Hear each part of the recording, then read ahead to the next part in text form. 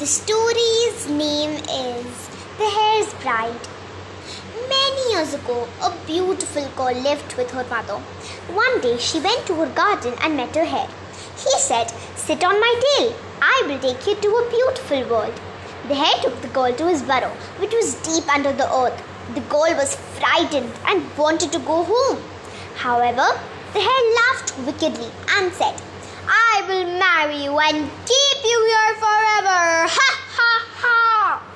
The girl started crying, but the hare told her to get ready and went to call out the guests for the wedding.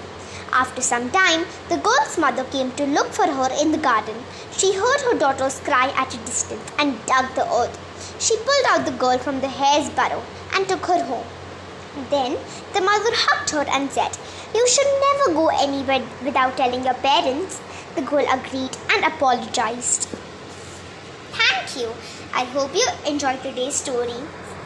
Did you like today's story? If you did, don't forget to like and share. Do you think the girl should have left her home? And do you think the hare is wicked? Anyways, adios amigos.